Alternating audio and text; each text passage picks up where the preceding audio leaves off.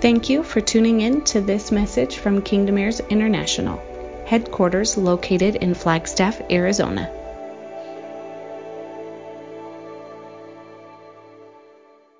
Tonight's going to take a little bit of time because I want to kind of set the tone for how this is going to look moving forward.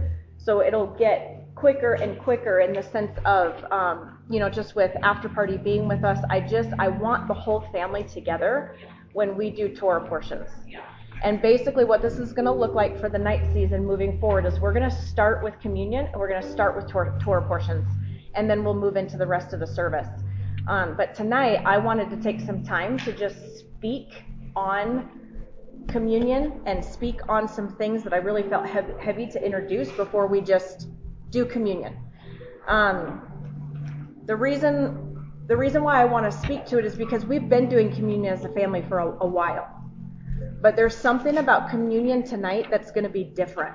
And I didn't want us to grab our elements and to do communion as the way that we've always done communion. Because tonight, communion is going to not necessarily mean something different, but it's going to be significant in what it is that he wants to introduce.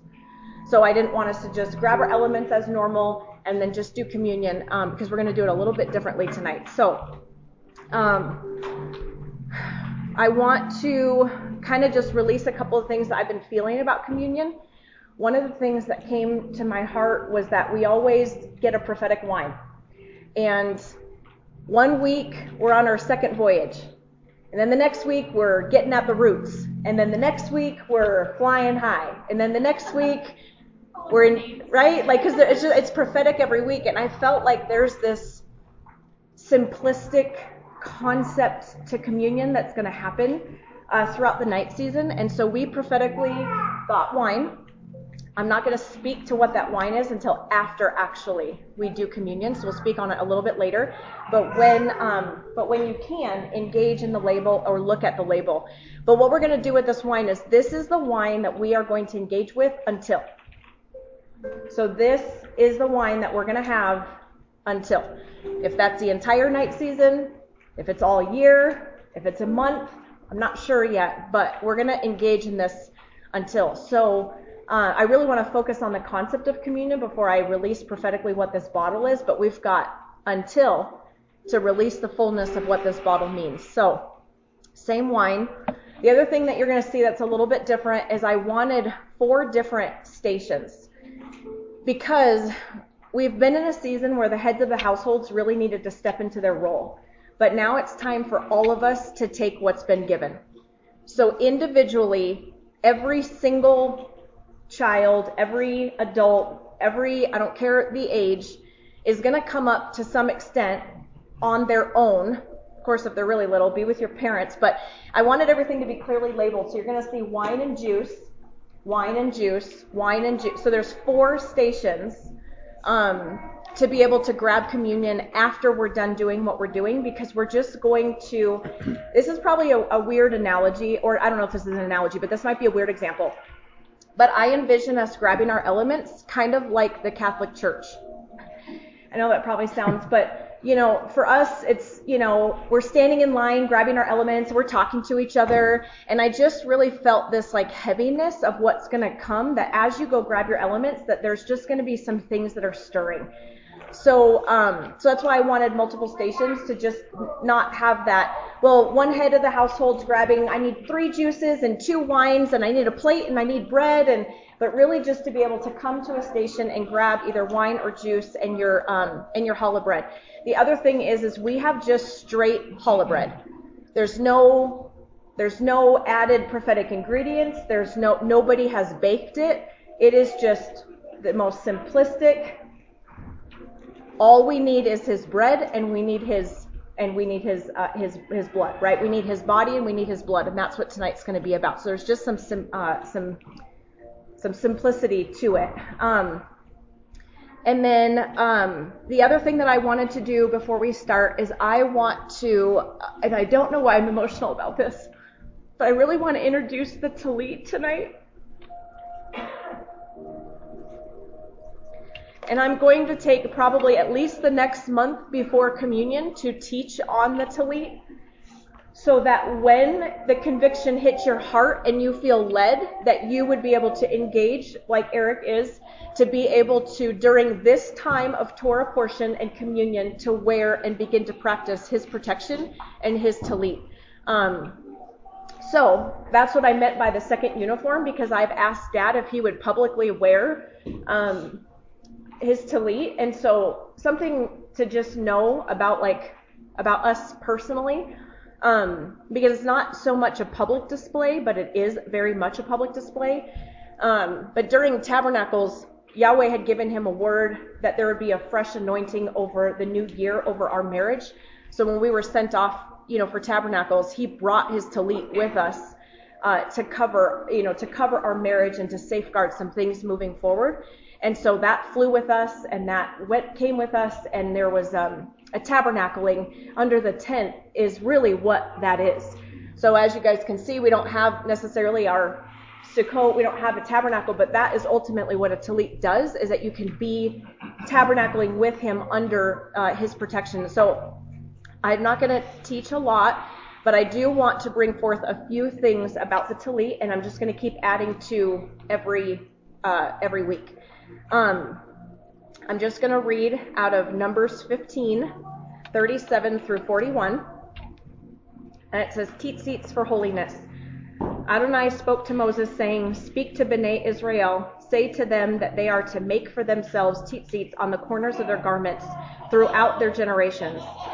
And they are to put a blue cord on each tzitzit. It will be your own tzitzit, so whenever you look at them, you will remember all of the mitzvot of Adonai and do them, and not go spying out after your own hearts and your own eyes, prostituting yourselves. This way you will remember and obey all of my mitzvot, and you will be holy to your God. I am Adonai your God. I brought you out of the land of Egypt to be your God. I am Adonai your God. So I wanted to start with just reading in the scripture, that it's in the scripture. I'm going to end with this, but I'll just say it now. I read out of Numbers, but I could read several scriptures. I'm not going to tonight, where Yeshua wore one. It was his lifestyle, and he wore one, and it's all over the scriptures. If you don't recognize it, you'll miss it. But there are 3 attributes to a tzitzit, or to a talit with tzitzits. And the significance is the 3 main things. It's to remind us of who we are, who God is, and what he required of us, what he has required of us. So when you see one, it's to be a reminder. Who we are, who God is, and what he requires of us. It's to remind us of his commandments. It also represents authority. And a lot of people don't know this, and this is where you're going to see this with Yeshua when the woman laid hands on his hem. A hem on a garment represents authority for the wearer. You'll see it with Saul and David. You'll start to understand why he didn't kill him, but he cut his garment. What was he doing in that time when he took his authority away? There's something about the hem of a garment, and this is that representation. It represents authority. It also represents royalty and holiness. The fabric and the colors all represent certain aspects of his royalty. We all know that when he was building the tabernacle, he was very specific about colors, and everything meant something. And then we all know that priests also wore certain things, and we're going to get into all of that as we learn this, but this is an aspect, the fabric is an aspect of remembering his royalty and being a holy priesthood. So the other thing I wanted to bring up was, like the scriptures talk about tzitzits. So a talit is just a garment. The tzitzit is what is in the scripture, and when you look that up, it actually means fringe. If you guys want it, the Strong's is H6734. It literally means fringe or tassel. So when you are looking at a talit and you see these fringes, it literally just means the fringes on the garment. But if you look deeper, the deeper root of that word is feather or wing. So when you go back to Tabernacles, when Sally was bringing the word, I'm going to read it again in Psalms 91:1. He who dwells in the shelter of of Elyon will abide in the shadow of Shaddai. I will say of Adonai, he is my refuge and my fortress, my God in whom I trust. For he will rescue you from the hunter's trap and from the deadly pestilence. He will cover you with his feathers, and under his wings you will find refuge. It's an activation of Psalm 91, not just a declaration over you, but being literally holding on to his feathers. It's the closest thing that you have to being able to hold on to his hands or to hold on to him. It's a representation of being able to hold on to something. So, couple of deeper words is shining, flower, blossom, flourish, gaze, and sparkle. So just thinking of the things that happen under a tallit and under his protection is he's causing us to gaze upon him, and through that you will be his light. So there is a lot in this, and that's just kind of a small teaching. I'm going to add to it every single week, but I wanted to introduce it because I've asked him, and I will as well, as we engage in communion or engage in actually the Torah portions, we will be wearing a tallit, and didn't want to, just like we didn't want to flash a gun without explaining it. We didn't want to flash our tallits without explaining why we're wearing them. So,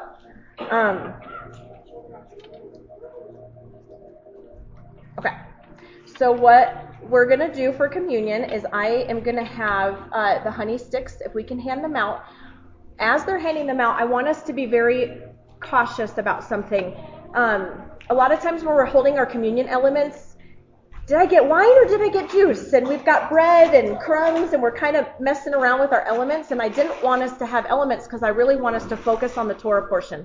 So same with the honey. This is a tradition. This is something that's sacred that you get to engage in, that his word is sweet, but I don't want it to be a toy or, messing around with or squirting it out, or it's to taste and see that his word is good. So just bringing up everything Kendra said, like I said, that his word is that we're going to taste and see. So during this time, what I want us to do is to stand up for this. So we're doing communion right now, but the first thing that we're going to be doing during communion is we're actually going to be doing our Torah portions.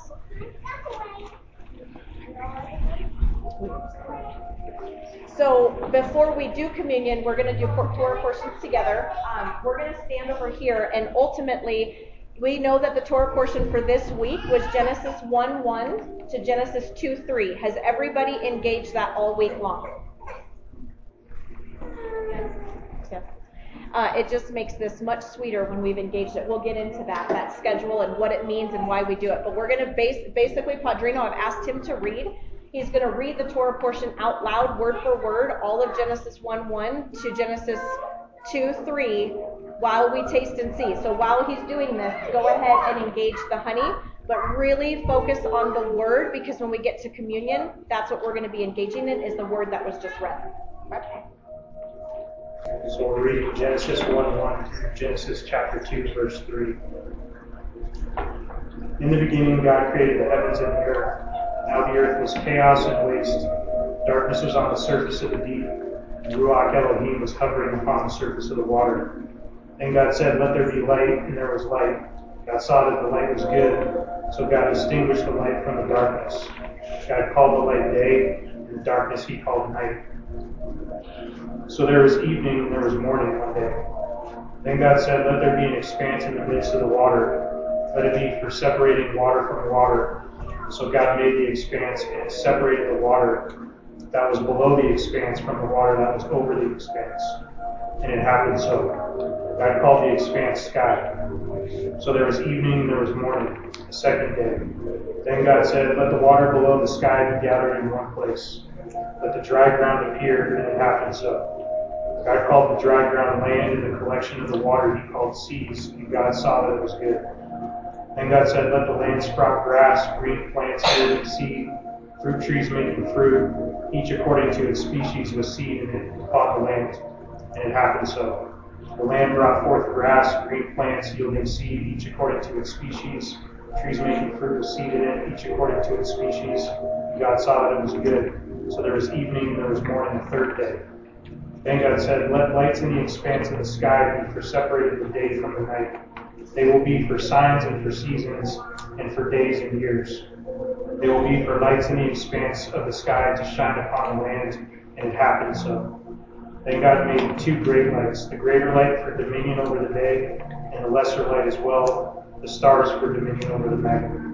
God set them in the expanse of the sky to shine on the land and to have dominion over the day and over the night, to separate the light from the darkness. And God saw that it was good. So there was evening and there was morning, the fourth day. Then God said, let the waters swarm with swarms of living creatures. Let flying creatures fly above the land across the expanse of the sky. Then God created the large sea creatures and every living creature that crawls with which the water swarms according to their species, as well every winged flying creature according to their species. God saw that it was good. Then God blessed them by saying, be fruitful and multiply, and fill the water in the seas. Let the flying creatures multiply on the land. So there was evening and there was morning, the fifth day. Then God said, let the land bring forth living creatures according to their species, livestock, crawling creatures, and wild animals according to their species, and it happened so.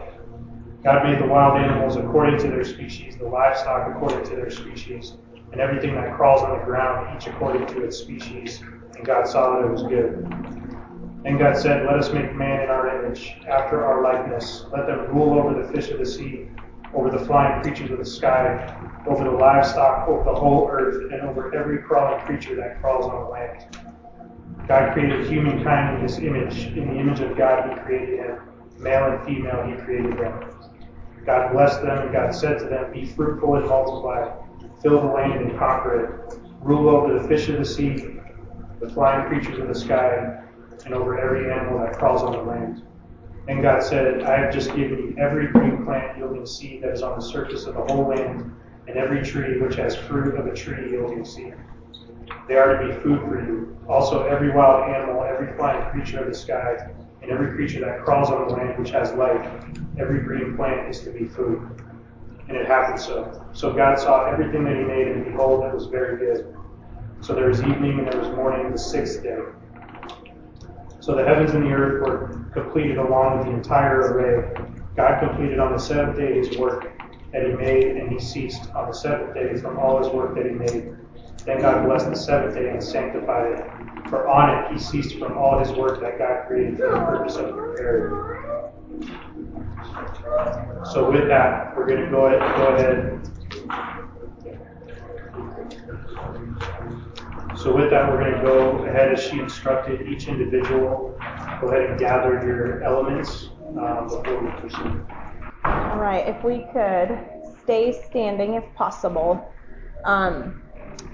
This is going to be simple, but what I saw was that with this communion, his body will be first. And as you guys saw, the hollow bread, it was broken, and we've all torn it to pieces.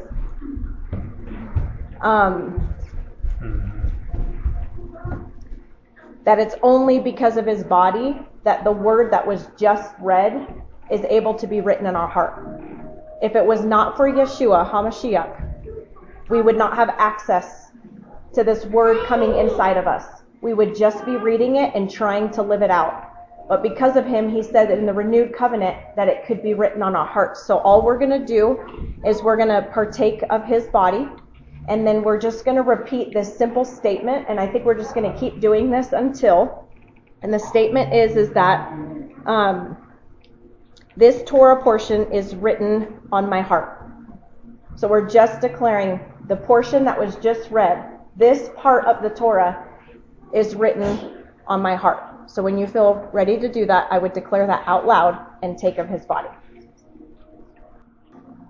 What does that mean if it was hard to swallow? Okay. And then the other thing he showed me is with his blood. We know that we've talked about at Pesach that it's his blood or communion, that this is a seal of a vow. In a wedding, after you say I do, if you don't drink of the cup, it's not done, or it's not sealed in heaven. So an aspect of this is being able to engage that it's sealed in our hearts. So because of his body, it's being written on our hearts, and this seals that it's in my heart. So we're going to repeat. This is what I heard in the Spirit, and it's super simple. But when you're ready, you're just going to say, "It is finished." When you guys are done with that, that'll finish up communion, and then standard bearers after party. You guys are released to go downstairs. So after we do the Torah portion, we're going to teach on it for a little bit, and then we'll spend the second half releasing on the early church, because remember he showed us that we were going to be focusing on the Torah and then also releasing on the early church. Tonight we might not get too far into the early church because Dad Padrino wants to kind of just speak to the family prophetically so that we step into all of this correctly, since the last time that we were together with Tabernacles, kind of just bring some overall goodness. So we may only get to introduce the early church, and then we'll really launch that this next week. But tonight we're going to be studying the Torah portion that was just read. I think I am going to say this one thing. I'm going to kind of go over logistics on the Torah portion. I kind of released a lot on Voxer, but not everyone's on Voxer. I'm going to release all of that again at the end of service, but I do want to say this one thing. So Hebrews read backwards, or rightwards, and we read backwards. But they read from here this way. So when you see a Torah portion calendar, and you see that there's a date with that Torah portion, for example, if you've looked up our Torah portion, it's going to say October 14th. And it's going to say Genesis 1. Okay? What's happening is Western culture reads that as that's when I start. That's like, oh, that means on tomorrow, on the 14th, I'm going to start Genesis 1 and we're going to move forward. But Hebrews, we end. We end tomorrow on Genesis 1, which is why I had to release on Kingdomheirs that the Torah portion was Genesis 1, because we should have been studying it all week long. We're ending it essentially tonight. And then Shabbat is the turn or transition into the next one. So after tomorrow morning, you're going to settle in everything that was released tonight, tomorrow morning. By tomorrow afternoon, you're going to step into October 21st Shabbat's scriptures, and you're going to focus on that one. So if you're ever kind of out of sorts and you're looking at a calendar, we'll all be together on this, but we have started we're not starting week 1. Let me tell you spiritually what's going on. I am not here to feed you, and then you take my meal and then eat on that only meal. You are to dine and sup and feed yourself and come. So when the Torah portion's read, for me, because I have been in this, that portion is weighty because of all that he's showing you all week long. So that's what I mean by being prepared, because when you recite it and you study it, you get into commentary, you start looking at it, you start reading it forward and backwards, then you come to seal it, not begin it. So we're coming together to seal every week. So tomorrow you're going to just kind of soak in Genesis 1, 2 through 3, and then tomorrow afternoon you're going to shift into the next Genesis portion, which I'll give out a calendar and we'll talk about all the logistics, but I did want to just say that up front. Does it make sense? Okay. So I am going to teach on, obviously, Genesis 1, which at its face seems, it's a creation story. What else could you teach on it?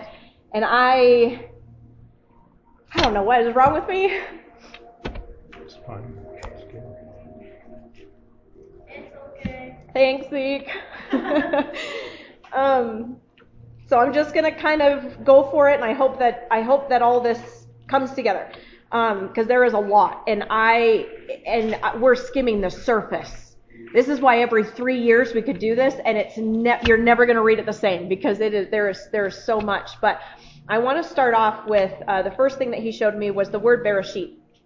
I just kind of wanted to dive into that, so I'm going to prophetically tell you what he showed me. Bereshit is literally the first word of the Torah. In English, it's in the beginning. But in Hebrew, it's Bereshit. It's the first word. So the very first word of the Torah is Bereshit. That's kind of significant. So when we look up that word, it obviously means in the beginning. It's made up of a Beit, Resh, Aleph, Shin, Yod, Tav. What I got with those letters is, in the house, there is an authority who is a strong father that separates the beginning from the end. So there's something about Bereshit that's not just in the beginning, but it's actually speaking to the end. Okay? So when you're reading all of Genesis 1, we have to understand that Genesis 1 is the foundation. And if that's the foundation, that's the beginning, but it's also going to be the end. And you can't understand the beginning if you don't know the end, and you don't know the end if you don't understand the beginning. So there's something in that one word that we just take as face value, in the beginning, but really it's a father that will separate the beginning from the end. Now, I'm not speaking linear. I'm not saying the beginning from the end, but if you look at it as a circle, he will distinguish the beginning from the end, but you can't get to the beginning till you get to the end, and vice versa, because it's a circle. Okay? So, in this chapter, what I saw was so significant, and if I can just be transparent in what I've heard from the family, is the concern or the fear of getting into the Torah and finding a God that we don't know, who's scary or fearful or we don't understand. Right?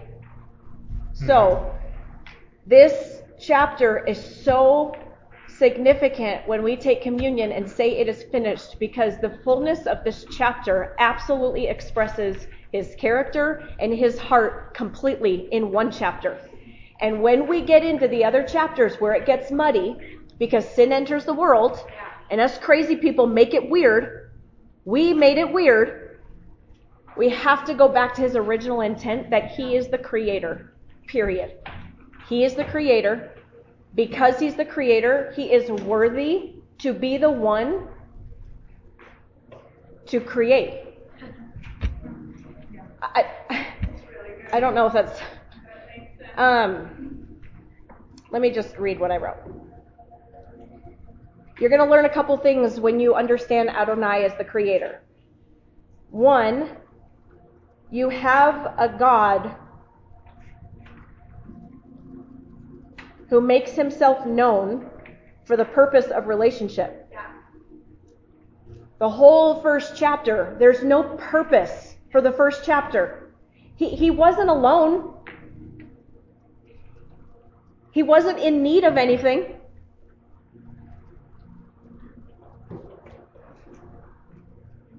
But he decided to create for the purpose of relationship.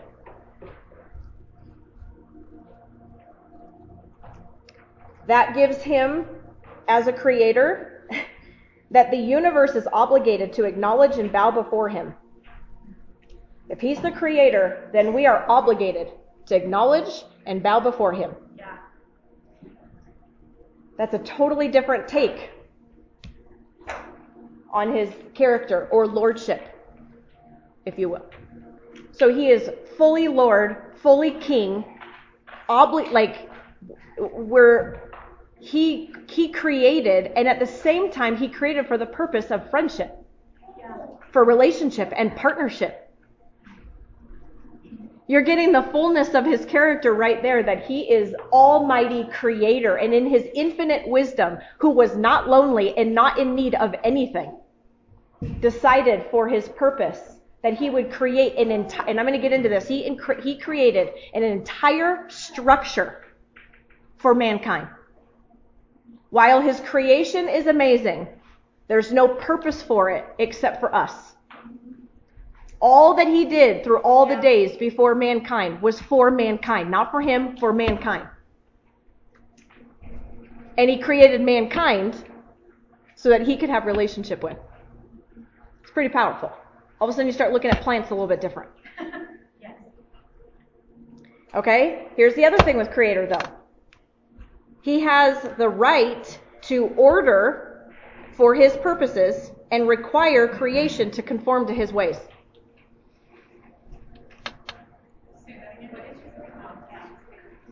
He has the right to order for his purposes and require his creation to conform to his ways. If he's the creator, he has the right to make creation make it look like him.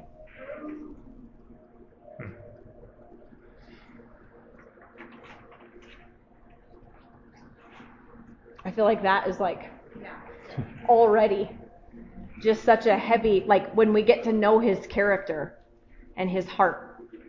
So I want to start with that. And then there's a few things that I just want to point out in this chapter that I hope will bring some more revelation or maybe things that we've not heard before. Okay? One thing I wanted to point out is not only is the first word Bereshit, the first letter of the Torah is Beit.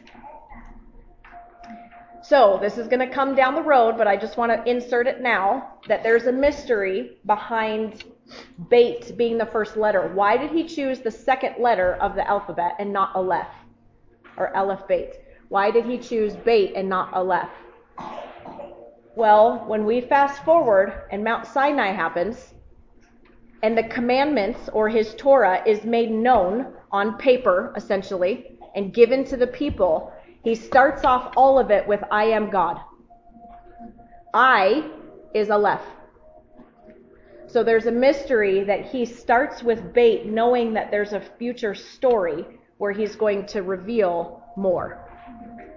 So just something to be excited about as you're engaging this first chapter, that there's not just at face value, but there's also mysteries behind it that you may or may not pick up on.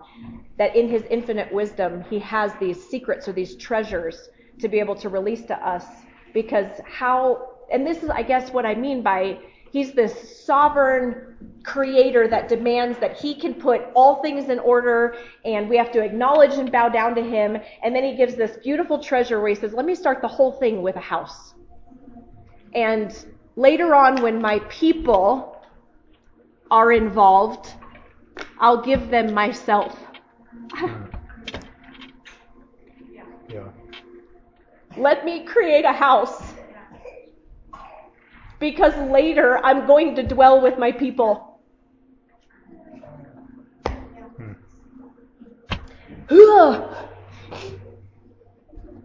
Okay. So the things that I wanted to point out in Genesis that may or may not be new, but I wanted to just throw it out there, that in Genesis, if as you know, the earth was formless and void. Right? Those are the two, like there's no form and it's void. That means he spends the rest of his time fulfilling the promise that he will fill up and form. Or form and fill up. Something was formless and it was void, and he spends the rest of his time giving it shape and filling it up. He gives the earth shape, and then he fills it up. And that's all chapter 1 is. It expresses that something is chaotic. He takes remember, we're after his character, so we'll remember who he is. He will take utter chaos and put it in absolute order. He will take something that is formless and he will give it form. He will take something that is void and he will fill it up. So when we're questioning, he will shape us and he will fill me up. He will shape us and he will fill us up. That's all he did in chapter 1. And the most powerful thing is if you notice, it actually breaks it down. He breaks it down 3 days by 3 days. He forms for 3 days and he fills for 3 days. Isn't that cool? He spends 3 days forming and he spends 3 days filling. Neither one more important than the other. So if you want to be filled up, maybe you're shapeless. Maybe you need to spend 3 days getting formed before you can be filled. Because he did have to form before he could fill. Right? I mean, I know me. I want to be filled up before I'm formed. Yeah. Okay.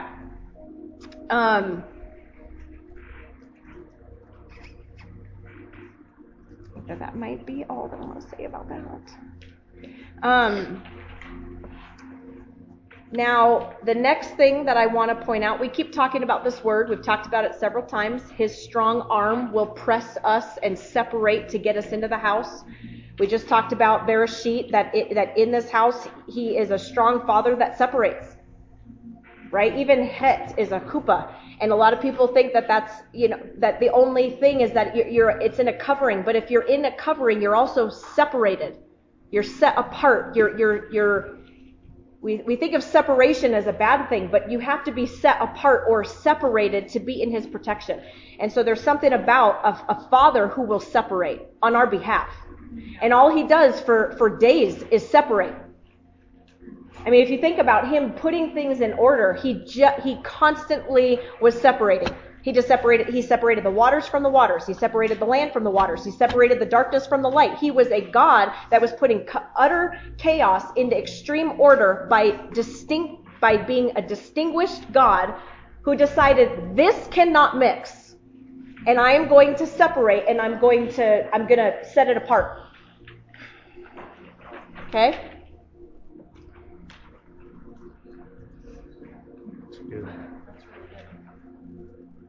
I want us to understand who he is, because he's a God that separates and will distinguish things. Okay. So obviously he separates a lot. He separates the light, the dark, but what I want to focus on tonight is that he separates two things that is super significant that I felt that we were supposed to lean into. One was humankind, and then Sabbath. So I want to speak on those two things. Are you guys doing okay? Yep. I want to, maybe I'm going to talk about Sabbath first. Yeah, let's start with Sabbath. Kind of going out of order because he created humans first, but I want to talk about Sabbath because something that I didn't realize until this week is what a gift. This is going to be appalling. I did not realize till this week what a gift Sabbath was. I know we've been honoring it for a long time, but I don't think until I read this chapter did it hit me that everything that we celebrated with tabernacles happens every single week. We get to practice tabernacling with him every single week on Shabbat. But I didn't recognize that Shabbat was a gift. And I'm kind of a science nerd, so this is the reason why. This is just how it hit me. But if you were alone on an island, deserted, with no clock, no watch, no nothing, you would be able to figure out what year it is based on the sun. You'd be able to figure out what month it is based on the moon, and you'd be able to figure out pretty much what time it is based on the position of the sun. There is no way for you to know what day of the week it is in his creation. So in his infinite wisdom, he says, let me set apart a day of the week and make it separate so that my people know where they're at in the week. Isn't that so cool? I mean, because he created the suns and the stars and the feasts, and he created the seasons, he created all that, but he did not create a week until he created Sabbath. And that is what Sabbath means, is it's our transition from the end. He will separate the beginning from the end, and he will make a distinction of what starts and what ends, and it happens on Shabbat, which is why we shift our Torah portions on Shabbat as well. I think that might be all that I want to say about Shabbat. The only other thing that I would talk about with Shabbat as a gift is that clearly the obvious gift is that time of rest for humankind. It is tabernacling. It's where he dwells. So his, I'm gonna get into this as we get into mankind, but his affection towards mankind because of Sabbath just shows his gift towards his people. Because he wasn't giving plants Shabbat. He didn't give the stars Shabbat. He didn't give the water Shabbat. He gave mankind rest because we are partners with him and he rested. And so it is the first expression of his heart towards his people that he is saying, you are set apart. You are the apple of my eye. You are the reason why I created all of this. This is for you. And we'll hear about it, in the renewed covenant where it says that it is a gift to the people. That Shabbat is for the people. The people are not for Shabbat. Right? That scripture in the renewed covenant where it says that it's for you, but you're not supposed to be for it. One other thing, and the other thing is when you really look into the scripture, it's just a real little chapter, but it says that this day is blessed. It's the only day that's blessed. He says every day is good, but that's the only day that's blessed. So there's a twofold thing there. When you honor Shabbat, it is a blessing to honor Shabbat. It is a blessing for you, but at the same time, what blessing comes because you honored it as well? I think that there's a saying, I probably won't be able to remember exactly, but I'm not going to be able to remember it. It's like Israel was kept because of Sabbath, or maybe because they kept Sabbath, they were kept. I can't remember. But the point is that they were kept because there's a couple things with Sabbath. Not only is it a gift, but it is the sign of his covenant. It is the one thing that distinguishes his people among any other people, that day is set aside and that they are not to work, that they are to rest on that day. It is in Exodus, it'll talk about how that it is a covenantal sign that his people are set apart because of that one thing. So you're looking at a creator who has a whole lot going on in this chapter of how to walk as his people, and sets out kind of a map, essentially, without even saying that's my covenant. It's the foundation chapter of what's to come. Sabbath points to Yeshua. It points to Exodus. It points to Yeshua. It points to Revelations. It points to when he rules and reigns with us and dwells. Sabbath one day will be all of eternity. Yeah. So it's a prophetic show of what's to come. Does that make sense? And so all of that comes with Sabbath when you're reading that part. And then I wanted to talk about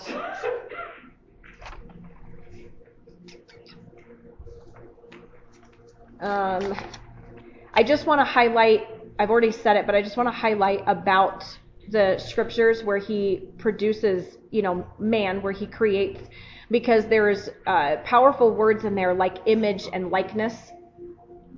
And so I really want us to grab a hold of that he created humankind in his image. We've heard that so many times, but to let that settle, that what that means is that he carved or sculpted something that looks like him. And in his likeness, it means shape or model. Basically, when you look at the human race, you're supposed to see Yahweh. It ultimately gives you your purpose in life. If I am made in his image, don't just stop with a selfish, well, then I'm made in his image, so what does that mean for me? But what it means is that I am his ambassador. I am his replica on this earth. I am to be made in his image and to carry his image forward throughout all of the earth. Yeah. So when he says that I've made him in our image, and then not even to get into the plurality of it. Anyways, but just the apple of his eye, all of creation, it's all amazing, but he made it for the purpose of humankind to be in his creation. Creation doesn't mean anything. It is a platform for his people, but it's also a platform for his relationship with his people. And all of this is in chapter 1. It's a platform for who we are to him, who he is to us, and who we're to be to the world. All of creation was made, and then you're given purpose to do two things: bear his image and multiply. You're supposed to rule. So the first thing is, he made you for relationship. The ultimate relationship is that he wants a friendship with his partner. Okay? We are to look like him, and we're then to rule. That's all in the first chapter. And we have all of creation that was made for us to be able to play out his story. And obviously, this is just the first chapter. We're going to get into the next chapters where sin comes in and it starts to get nutty. But we know that he has a redemptive story because he brought up Shabbat. This is what I'm getting at. It is a story of not only his creation, but also his redemption, knowing what it was going to cost to create a people like us who forget so quickly. Yeah. Mm-hmm. Who forget so quickly. Mm-hmm. That he had a redemptive story in mind when he brought up Shabbat then. You guys have to remember, in Genesis, there was no Exodus. There was no Shabbat. There was no law. It's just he rested. This is the blueprint. But we also know in Revelations that there is an eternal rest. It's the beginning and the end, all in one chapter. So not only is his goodness that he would create all of this just to have a friend, that he would do all of this just to have a relationship and a partner on this earth, to have a friend when he didn't need me and he didn't need anything. And then for us, trees and plants and an ocean and the water and the expanses and the light and darkness, and to create such structure for us to just step right into. Then after all of that, he tells you your purpose, and your purpose is to look like him. Yeah. To have relationship with him, to look like him, and then rule. Rule the creation I gave you. I'm asking you to rule. Look like me. I'm a ruler. I'm a king. I'm a priest. I am holy. So you're going to do the same thing. And then after all that, he says, now rest. As a picture for everything that's to come. It's your answer for what's to come. And it's the blueprint for what already happened. Does that make sense? So if you think about just honoring 1 week, honoring Shabbat allows you then to read chapter 3. To read chapter 4, 5, 6, getting into Numbers. He gave you the answer right up front, which is dwelling with him.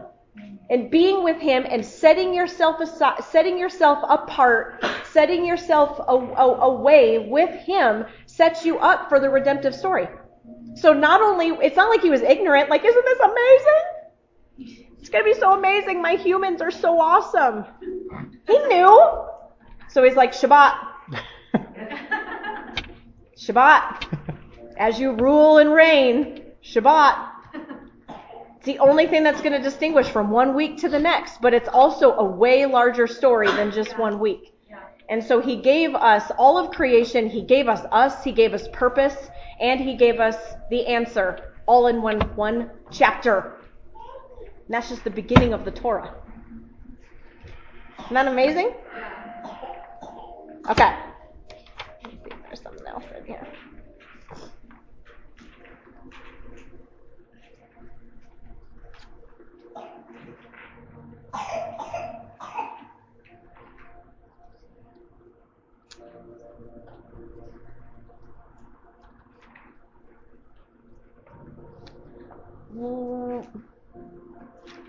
Yeah, just one more thing I just wanted to bring up, just because it's so heightened in our culture. But he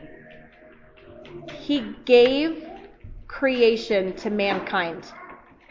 Where things get out of whack is when we begin to worship creation and not the Creator. So what's happening is humans are honoring or dying at the stake to save a tree, but will murder in a second. Yeah. So what's happening is we're not honoring why he created creation, which was for humans. Yeah. And that we are to honor creation, but not above, that mankind is the authority on the earth. Does that make sense? And the reason why I bring up just that one aspect is because it'll give you an understanding when sin gets introduced. and the battles that we have and what we walk through, because things get flipped upside down by humans. Everything gets out of order. We put it back into chaos, which is why he'll come in and say, let me be the creator, where I expect you to acknowledge and bow down to me, because I have full right to put this back in order, which is a lot of our stories, things being so distant from us, not knowing what order is. And he'll come in and he's going to put it back in order. And what he's doing is we flipped it upside down, and he wants to put it in right order for us. And that's what he did all through chapter 1 was dispel his kingship through separation and through creating order. And so we're going to be walking through the story of what order looks like. And you can see it all over the Tanakh, the Old Testament, where people forget and then they start, doing other things, but then he redeems them. Let me say this. This might be scary. If he created you, he can annihilate you. Yeah. And he has full right to do it. Yeah. If he created you, he can annihilate you, and he has full right to do it. Yeah. That might seem like that's scary, but to me that's not, because he didn't annihilate. Yeah. Because he keeps redeeming and redeeming and redeeming and redeeming and redeeming. But he doesn't do it without, and you obey and you obey and you obey and you obey. And through that, you will be set apart. You will be holy. You will walk as heaven. You will walk like me. You will talk like me. You will look like me. You will rule like me. You will have things in order like me. And, generation after generation after generation of just being humans, we get things flipped upside down and we forget what his order is. So he's got to come in and put those things in order, which is amazing. It might feel like annihilation, but he didn't. His grace and his goodness to come in and say, let's try again. Amen. That was all in Genesis 1:1 to 2:3. Isn't that amazing? I don't want us to take this lightly when a Torah portion is, a chapter, especially when we've read it 100 times. Dwell in it. Get in it. Something's going to be highlighted to you. Seek it out. Get into the mystery. And that's why, do it every day. Get into it. So when we come and we do communion, can you understand the weight of, let's go back. Because of his body. Before Yeshua, this is all trying to attain. It was a great blueprint, but you just had to walk by the blueprint and hope that the penalty of sin wouldn't come on me. We're freed, not from the instructions, but we are freed from the penalty. Isn't that amazing? What a loving Father. That when it gets weird, he gave his son to free us from the penalty of not walking in Shabbat. Go back to Numbers. I'm reading about the holiness of tzitzits. Look at the chapter right before. Unintentional sin versus defiant sin. Unintentional, give a bull. Unintentional sin, burn a sheep. I don't know if it's a sheep. A goat. Defiant sin, get him out of the community, stone him. I know that sounds crazy, but then he gives you the answer. Remember, you are holy. This is not a free for all for you to just not be holy and think that you're not going to be set apart. But then I just think about his goodness, because it's instructions. I know I've said it over and over again. We are not freed or released from his instructions to be holy. He didn't say, because of my son, you can be defiant. Unintentional and intentional. Go for it. He didn't do that. He gave his son so that you could be freed from annihilation. So when I take his body, I'm trembling at just Genesis 1. Because of his body, I have access to this to be inside of me. No longer am I reading this because some preacher said it is good. Or we are made in his image, and you've got to go home and try to figure that out. That I'm accessing, because of his body, it can come inside of me. Only because of him did he say in the renewed covenant, it can now be written on your heart. Right? And then when we drink of the covenant and we're vowing, this is a contract. This is a wedding ketubah. This is a contract. These are his instructions, and this is a contract. So when I'm drinking and I'm sealing and I'm saying it is finished, I'm saying it is finished. It is in me. So as you prepare for the week, that's the weightiness of what is going to come alive, or what I feel in the spirit is that we are going to be reintroduced to a structure that has always been there, but it's been masked because we only knew of that structure through Pharaoh. We've known of this structure.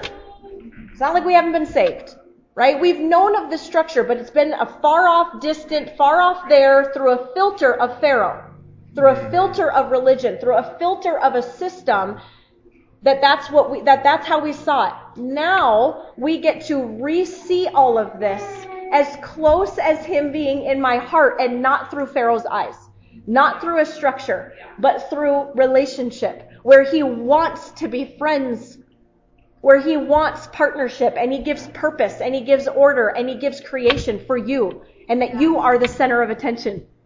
You're the whole reason why creation was made. You are the center of attention. You are a royal priesthood, a holy nation. You are his ambassador.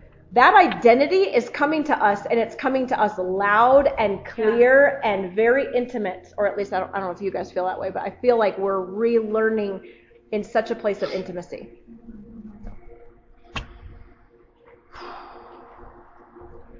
Genesis 1.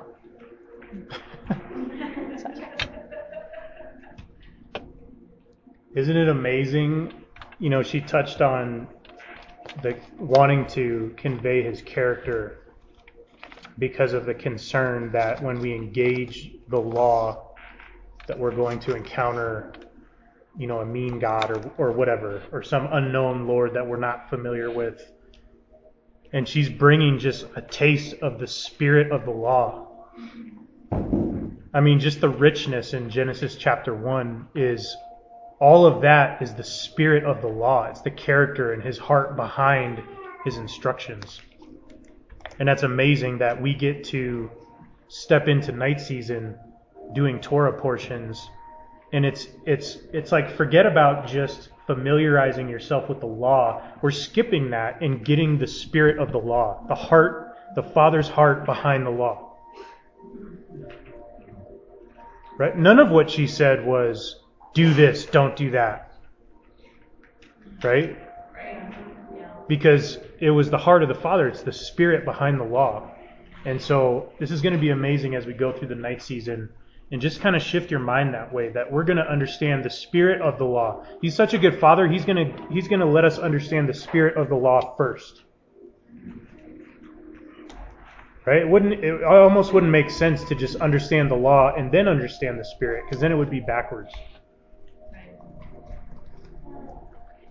I want to shift and just kind of speak to the family prophetically as to where we are in our walk as we cross over into this night season.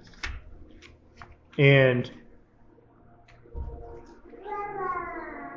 I get the sense that a lot of what could be happening is there's this context or this paradigm that we have found ourselves here. And I want us to be the type of people that remember where we came from, why we're here, and where we're going. We always need to have that paradigm of this is where we came from, this is why we're here, and this is where we're going.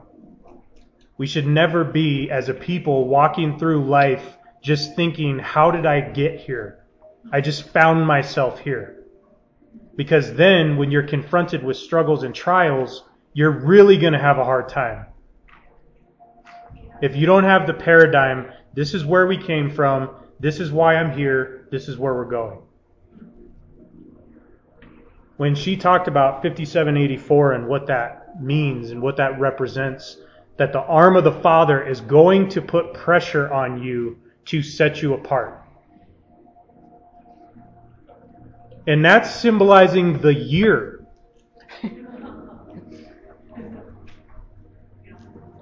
I'm not saying this can be overwhelming, but it doesn't have to be. But it needs to be said that what the dynamic spoken over the year is that he is going to outstretch his arm and put pressure on you. Why? We may feel the pressure and just go, why are you putting pressure on me? And forget why he said he was going to put pressure on you. Get you in the house. This year, He is going to put pressure on you to set you apart. Yeah. I heard this in the spirit as I was thinking about our family crossing over. He said, "What type of people are you?"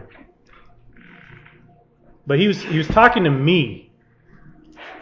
When I say what type of people, he searches for a type of people. Mm-hmm. Yes. So, what type of people are you, Kendra? What type of people are you? And the reason why he's asking that is because when the pressure comes, what type of person are you going to be? Not anybody else.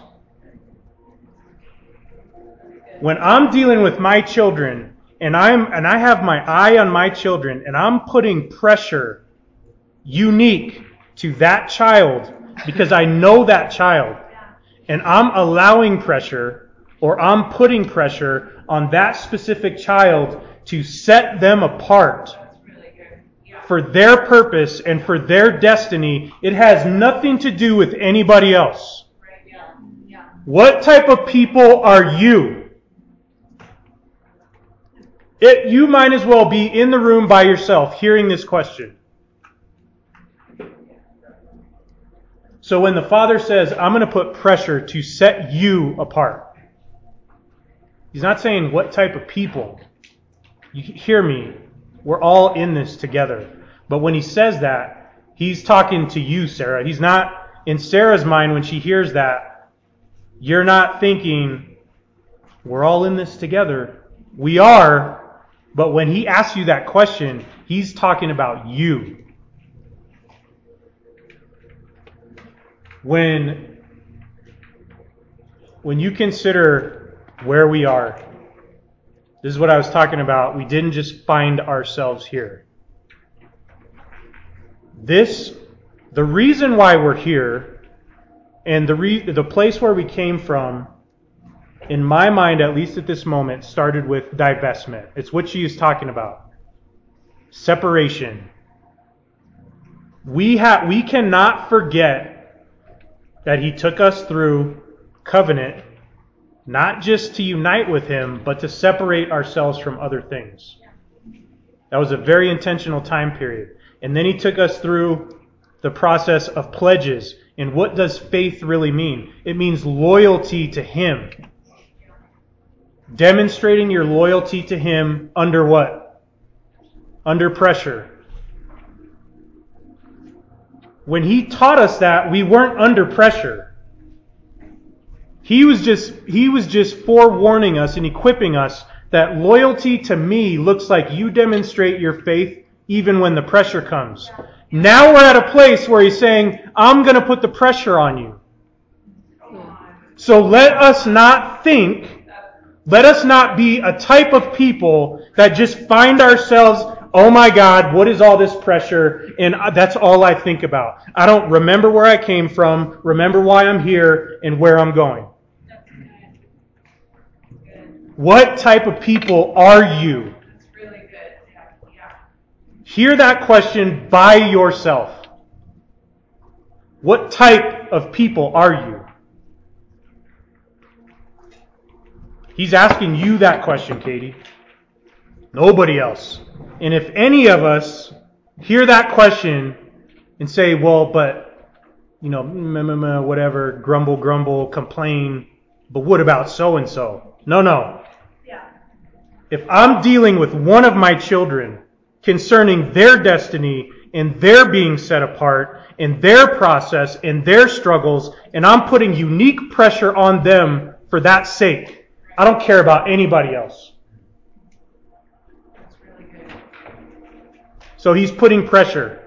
And for all intents and purposes, that's all we know this year is about. Yeah. This year.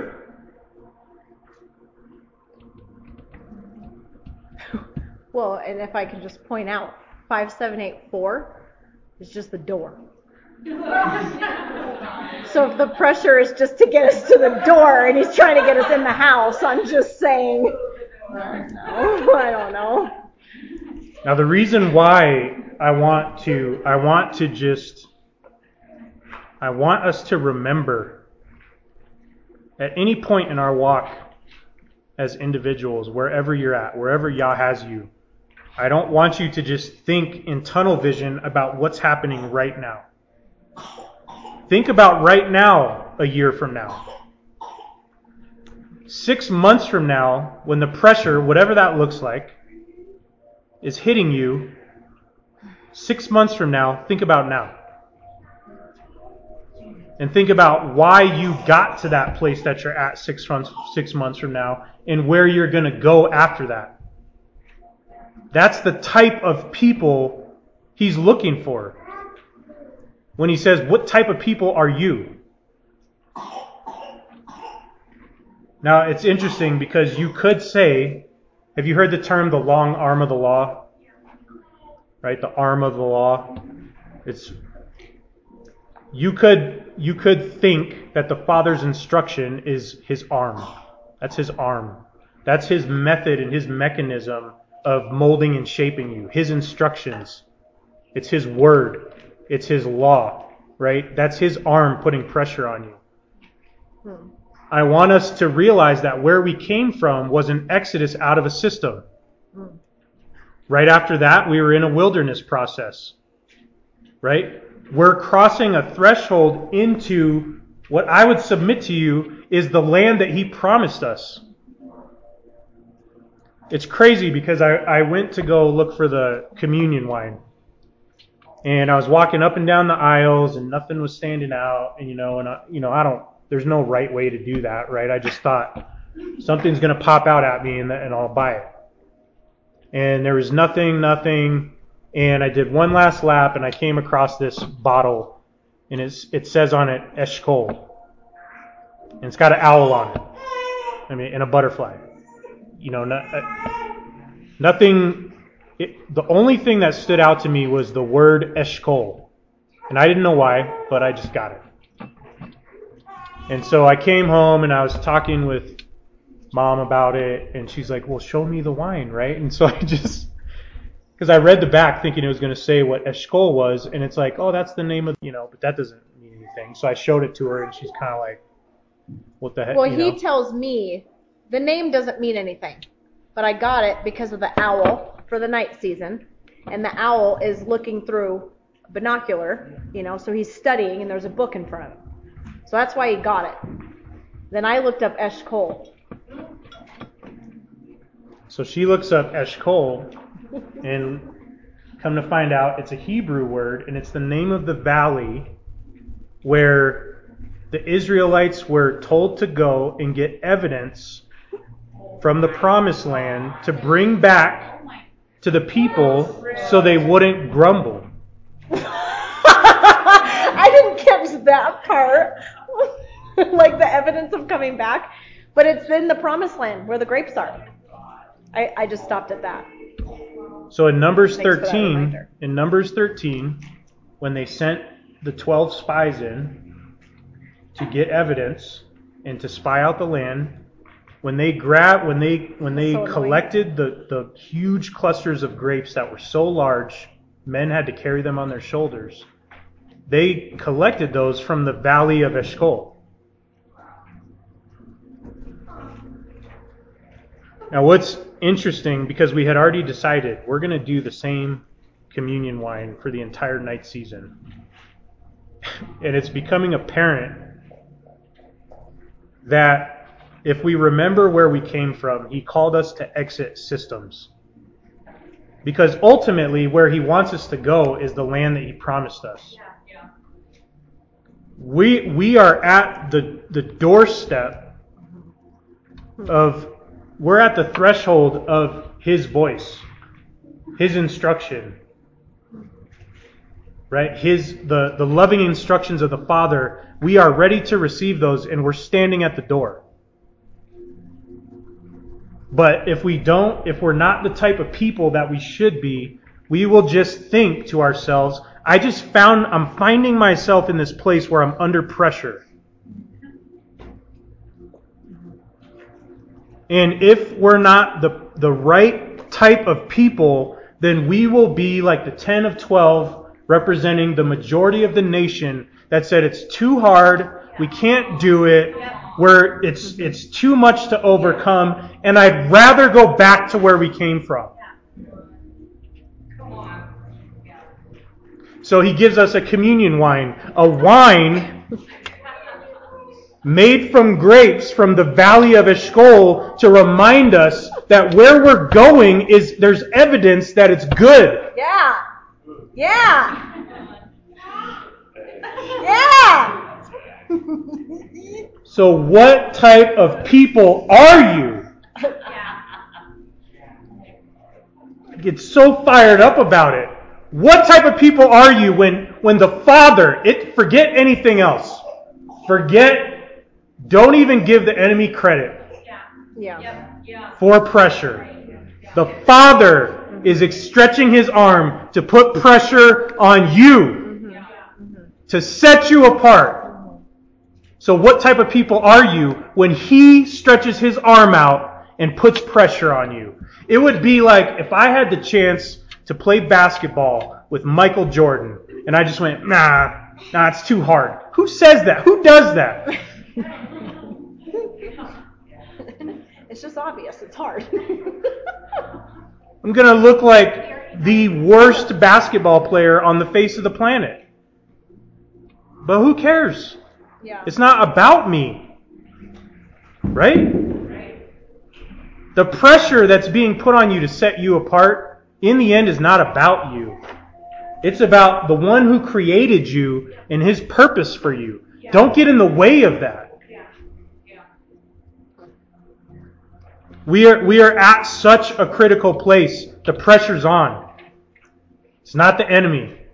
It's the Father. It's Yahweh. It's the one who wants to fully give you the fullness of His loving instructions, while He's reminding you that the place He's called you to, which is set apart, the set apart place He's called you to, that He called you out of another place to put you into, to send you into, He's reminding you of how good it is.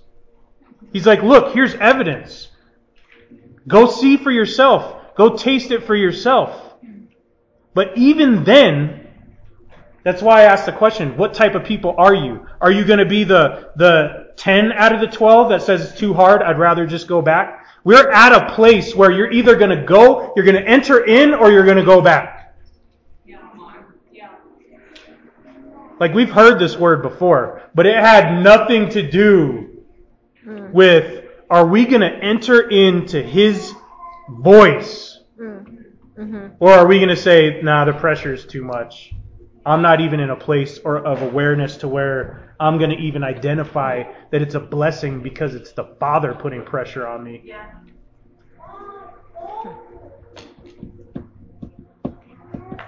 Like, why today? Why today?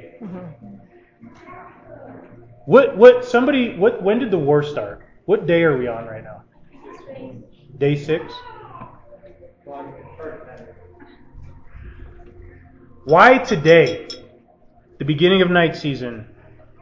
The place where Yahweh has us, where He has us.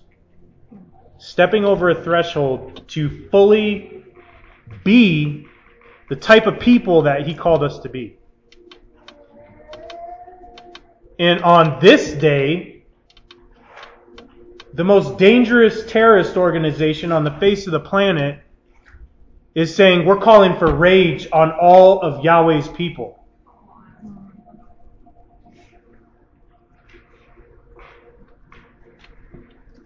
It could be as simple as that. I mean, that's pressure, right? There's some legitimate things, some natural fear that may come up of what does it look like to go to the place where we gather and praise Him and worship Him. And now we have to consider this natural fear, which is fine. But how are you going to respond to that? When the fear comes up, ask yourself, what type of people am I? It doesn't even have to be a terrorist threat, okay? Because that's crazy. Let's take it completely out of the realm of just crazy war, global, large-scale craziness. It could be drama in your life, right? But Yahweh's allowing it so that you can feel pressure because he's trying to get something out of you. I guess what I'm saying, the Father's heart is to allow you to feel fear. He wants to allow you to feel pressure. He's under his watchful eye. He's allowing you to feel like you can't cover up or escape the things that you've been able to for the last 10 years. He's putting the kind of pressure where that thing that I thought would never be exposed, it's coming up to the surface and I'm trying to cover it up and I'm trying to hide it and it's leaking out. Come on.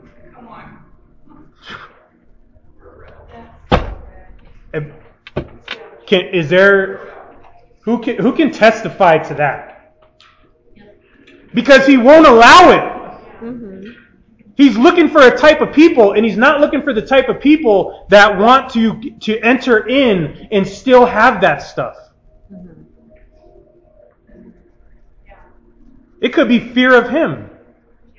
He could be putting pressure on you and getting in your face, and you have a fear of intimacy, and he's going to get right in your face and put pressure on you. Because he's calling you to himself. If any of us have intimacy issues, which I'm sure all of us do, like in some way, shape, or form, all of us do, he's going to put pressure on those issues to where they can no longer just be kept dormant anymore. When this is how plain and simple it is, and this is how we have to think. We came from a place of divestment, loyalty, pledges, commissioning at Shavuot, declaring that we're going to walk a certain way. And then when you find yourself under pressure, how soon we forget, just like she said. How soon we can forget, and I'm talking about all of humankind, how easily it is for us to forget what we proclaimed, what we prayed for, what we declared, what we were all passionate and fired up about. When it was exciting, when there was no pressure. How easily we forget and just go, oh my God, why am I feeling all this pressure? Forgetting where you came from, forgetting why you're here, forgetting where you're going.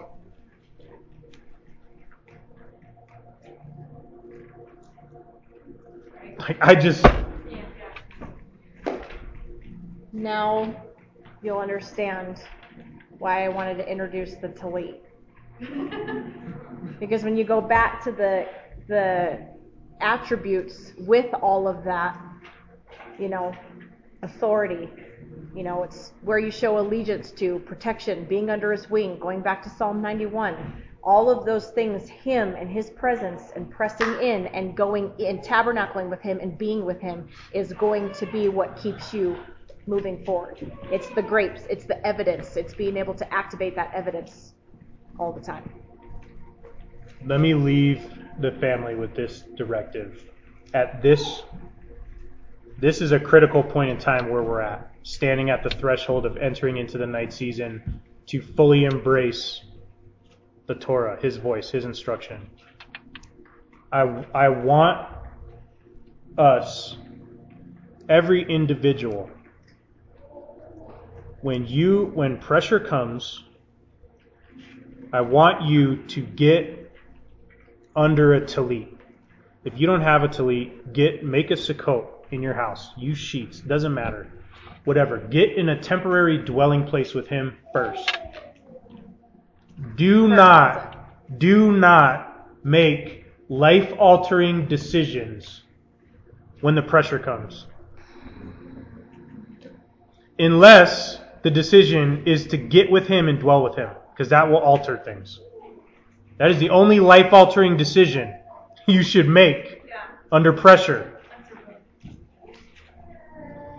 And I'm saying this because I see the danger in doing that. And I see the threat knocking on everybody's door. The enemy wants to help you forget where you came from, where you're going, why you're at where you're at, and wants to rile you up to make a life-altering decision with him.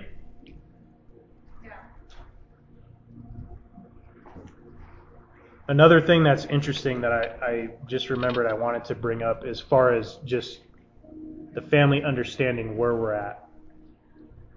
As an example, we've done marriage counseling for 20 years.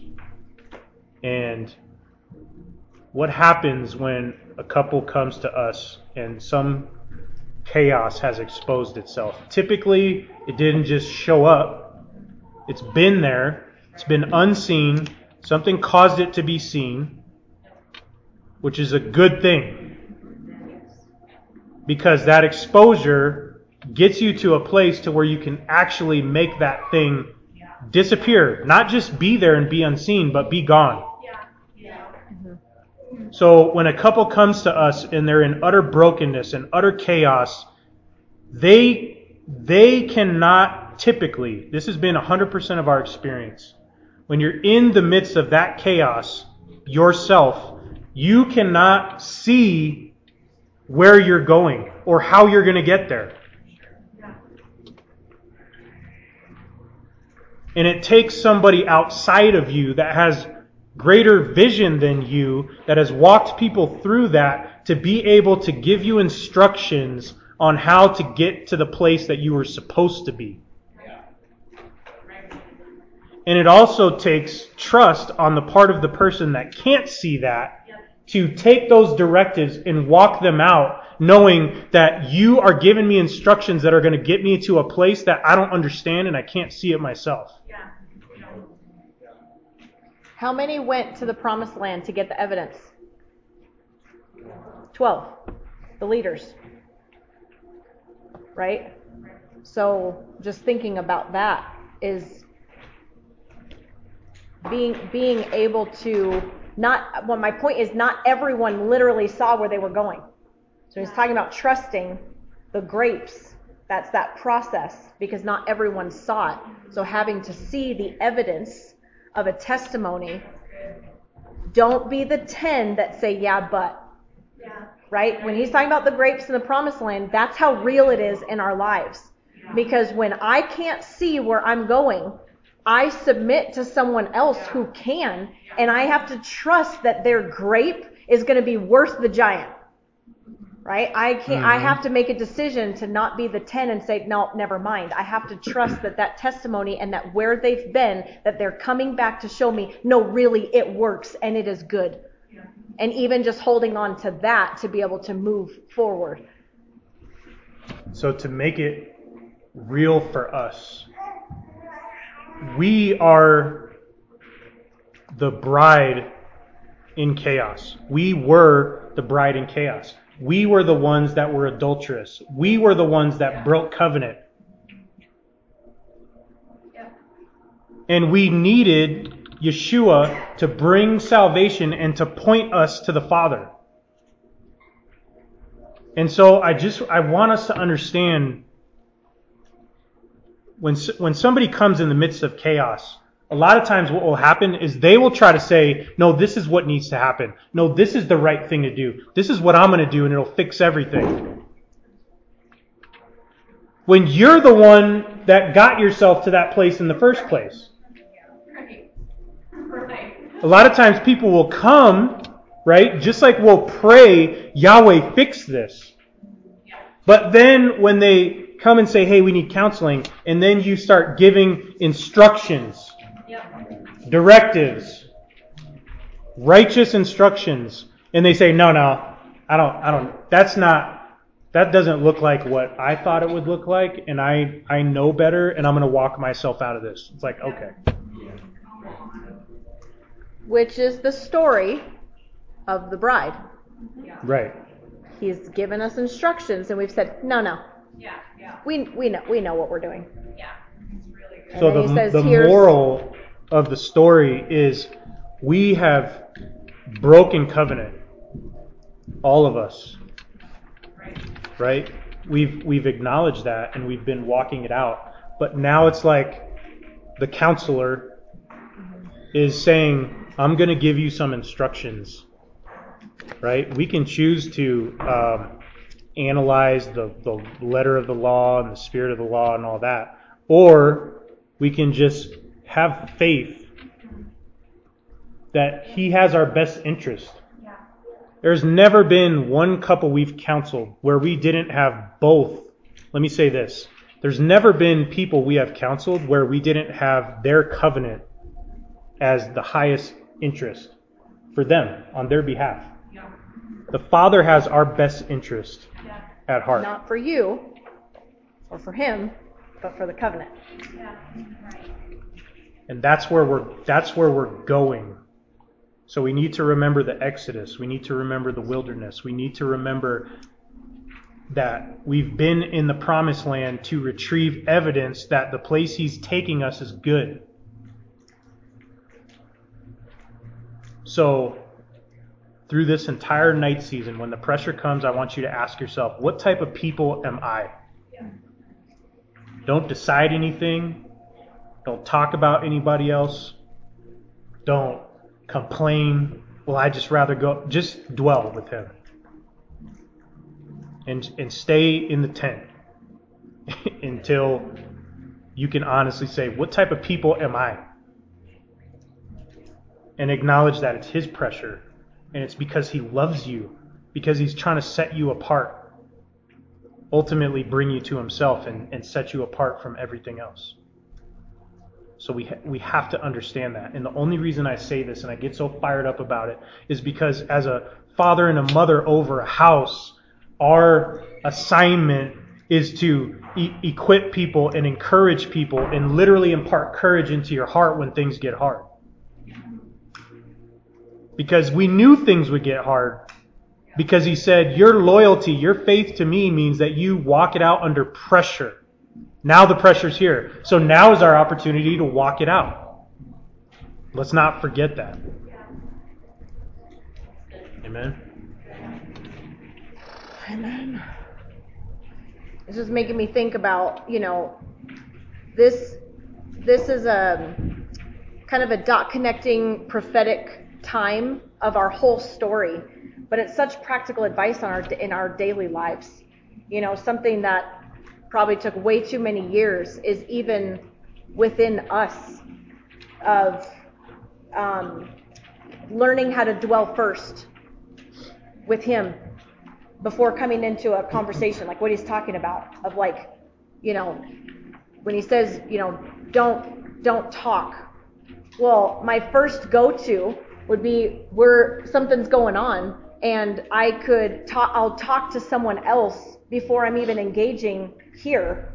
So just the practical advice about the pressure of if first dwelling, even in a conflict here, what does it look like for, I talked about when we went to Dominican Republic about tabernacling under the tallit. What does that look like in your family to be able to incorporate dwelling with him before engaging and and I'm not talking about I just need space.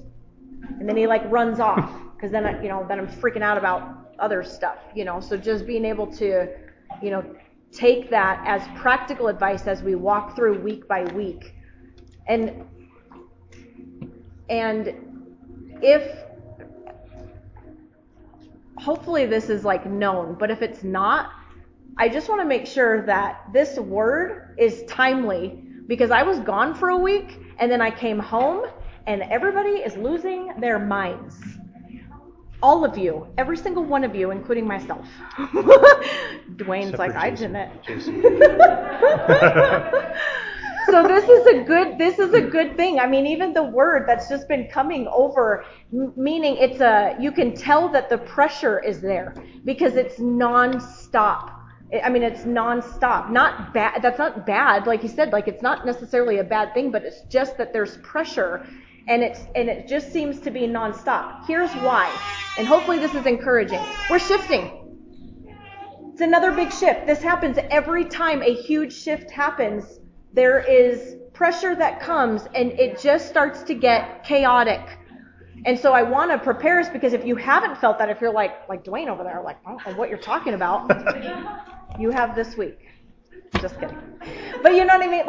Just I want us to be encouraged that we're all in this together, because I could look at every single one of you and out the whole story about how everyone's going crazy. So if anybody's leaving thinking just be no, everyone is losing their minds. But I think that that's a good thing together.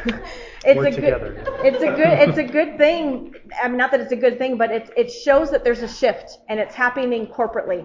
It's actually a little bit harder when it's kind of like one family and then like another family. But when it's all, you can tell he's doing something, and there's not safety in that. There's goodness in that. So, all right. The only thing that we have left is to just talk a little bit about logistically, which I kind of have already done. But yeah, if we want to hand these out, we get these out. This is the schedule. So remember, we chose as a family to do 3 years. How many of you are thankful for 3 years because we had one chapter? Yes. Versus if you saw the 1 year plan, it would have been 6.5 chapters. No. So he is giving us 3 years to walk through this. And this schedule we particularly picked. The reason why I'm saying this is because there's a few schedules out there. Some people do the 3 years where they do a third of it. And then the next year they do the second third. And then the next year they do the third. So you get like a part of Genesis, a part of Exodus. Whereas this one, we're just going straight through. So we're not going to get to Deuteronomy, if that makes sense. Is that making sense what I'm saying? Yeah. So there's one schedule where you would read like Genesis 1, 2, and 3. And then you would go, to the next one. And then the second year you circle back around. The good thing about that schedule is you get a taste of the entire Torah all year. Does that make sense? You get Genesis to Deuteronomy. You get a third of the Torah all year. And then you do the second third of the third year. We chose to do it just straight through. So we're starting with Genesis and we're going straight through. So what that means is on a 1 year plan, we would be in Exodus by week 13. This time, because we're doing it this way, it's going to be like 45 weeks we're going to be in Genesis. And by the end of the year, we will not get through, we'll only get to like Exodus. Does that make sense? We felt like that was best for our family to walk it through, because I didn't know if we knew enough to do a third, and then the second third, and then the third, and have it be jumbled. So we're just gonna go straight through.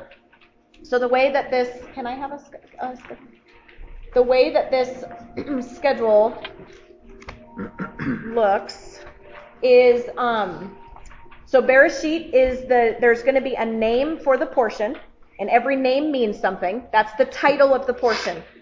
Normally we would be moving on to Noach.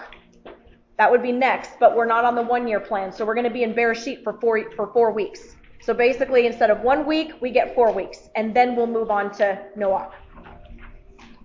Does that make sense? So when you see the left-hand side, you've got Bereshit, and then you've got Genesis 1 through 6.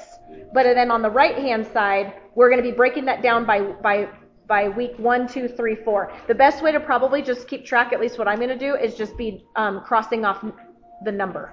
Because it's not like there's a date next to it. You can look online for some dates, but it's really hard to do the 3 year this way with dates. So you'll just cross off after you've done, like week 1 will be crossed off starting tomorrow. You'd start on week 2. So basically next week, we will be sealing Genesis 2:4 to 3:24. Okay? Does that all make sense? Yes. Then another thing that we wanted to do is I have put in this bowl every male in this house that is 13 years and older, and every female in this house that is 12 years old and older is going to be in this bowl, and we're going to be picking out names to read the Torah portion the next week. And the reason why we picked 12 and 13 is traditionally that is when you have a bar mitzvah. So at 12 is for females, 13 is for male. At that time, I don't know if you know this, but at that time, at a bar mitzvah, 12 and 13-year-olds will stand at their bar mitzvah and repeat from Genesis 1 all the way to the end of Deuteronomy, fully. At the age of 12 and at the age of 13, they give the word from Genesis 1 all the way to Deuteronomy. So when Kendra said we're going to put honey sticks in our baby mouths. Deuteronomy 33:34 or 34:12. So yes, that is why we are eating honey sticks. Because we've got 12 years. That's crazy. Right? I mean, in 12 years we will be able to recite. Anyways, go ahead. like not in English. And that's another thing about the English. There's no chapters. So you wouldn't say Genesis 1. It's a whole storyline. It's a scroll. There's no stopping points. There's no. Anyways. Okay, so you guys ready for who's reading next week? Oh, they're not cut. Sorry. There was 4 people. Oh, she's not here. I want it to be somebody who's here so I can see their face. Missy. Missy's next. Okay, so Missy will be reading our Torah portion next week. And I think that might be... What? Yeah. Huh? Yep. That's my memory. Yep. Yes, memory and in Hebrew. It's only 1 chapter. Yeah, no big deal. All we had today was Bereshit.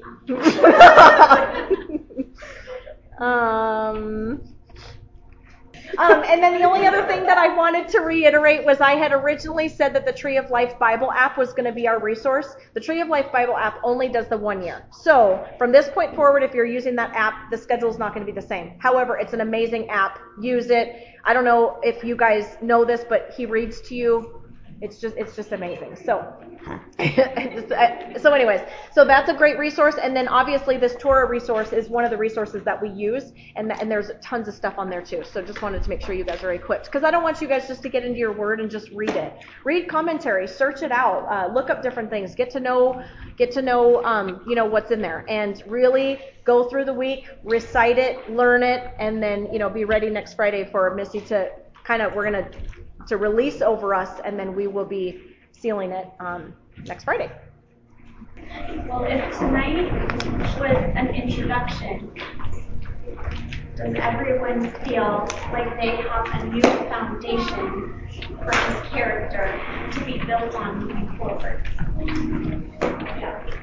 What was powerful to me is one of the foundations of Kingdomheirs has been relationship. When we woke up out of religion, or when religion was exposed, what we were introduced to was relationship. And so now to go back to the beginning, to start literally at the beginning in Genesis, where he introduces himself to creation, to mankind, and now as a people is reintroducing himself to us, that the word is we were created for relationship. That already should dismiss or disperse in your mindset or in your heart whatever residue there is left when it comes to why you are chosen. Yeah. Or what kind of father or God that he is. And I know that those kinds of things, the more that we're introduced to his character, because that is what's happening simultaneously as we're introduced to the law and we become familiar with that, is we're becoming familiar with him. If you go to someone's home and they reveal to you or they make known the standards of their household, are they not making themselves known? You immediately get to understand or see what's important to them, what matters, how they run things, right? What they care about, what they value, who they are. That's the process that's taking place.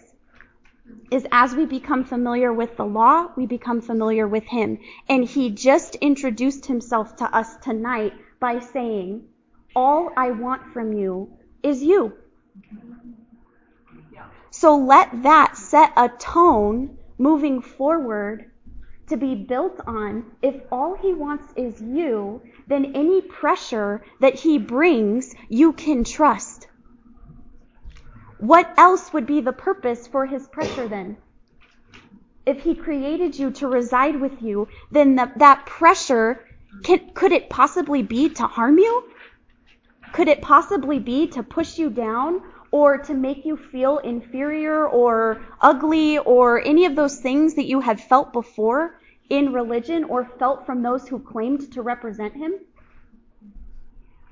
It couldn't possibly, if he created you just to be in relationship with you. So, moving forward into this next week, into the next Torah portion and preparing ourselves for that introduction to continue to be built on, let the foundation that's already been established in you laterally. We know on earth that everyone in this room is here simply to have relationship with one another, or we wouldn't stick around. Right? That's why we stopped. We stopped the church hopping. We stopped right? Because ultimately what was spoken over us is, I just want you. For life, just relationship with you. And now that expression can be solidified in our hearts with Yahweh when he says, all I've ever wanted is you. And any pressure that I ever put on you is to keep you close and to bring you back home. So, carry that this week. Let that be solidified in you so that when we get into what's next, and like Mom said, it gets, what was the word you used? Muddy. It gets muddy, that is your foundation, so you don't get confused by what you've known, but you let him build on your new truth. Thank you for listening to this message from Kingdomheirs International. If you have received insight and revelation with this message, we invite you to claim that revelation by trading on the trading floor with this ministry. You can do that at kingdomheirsflag.org. Thank you.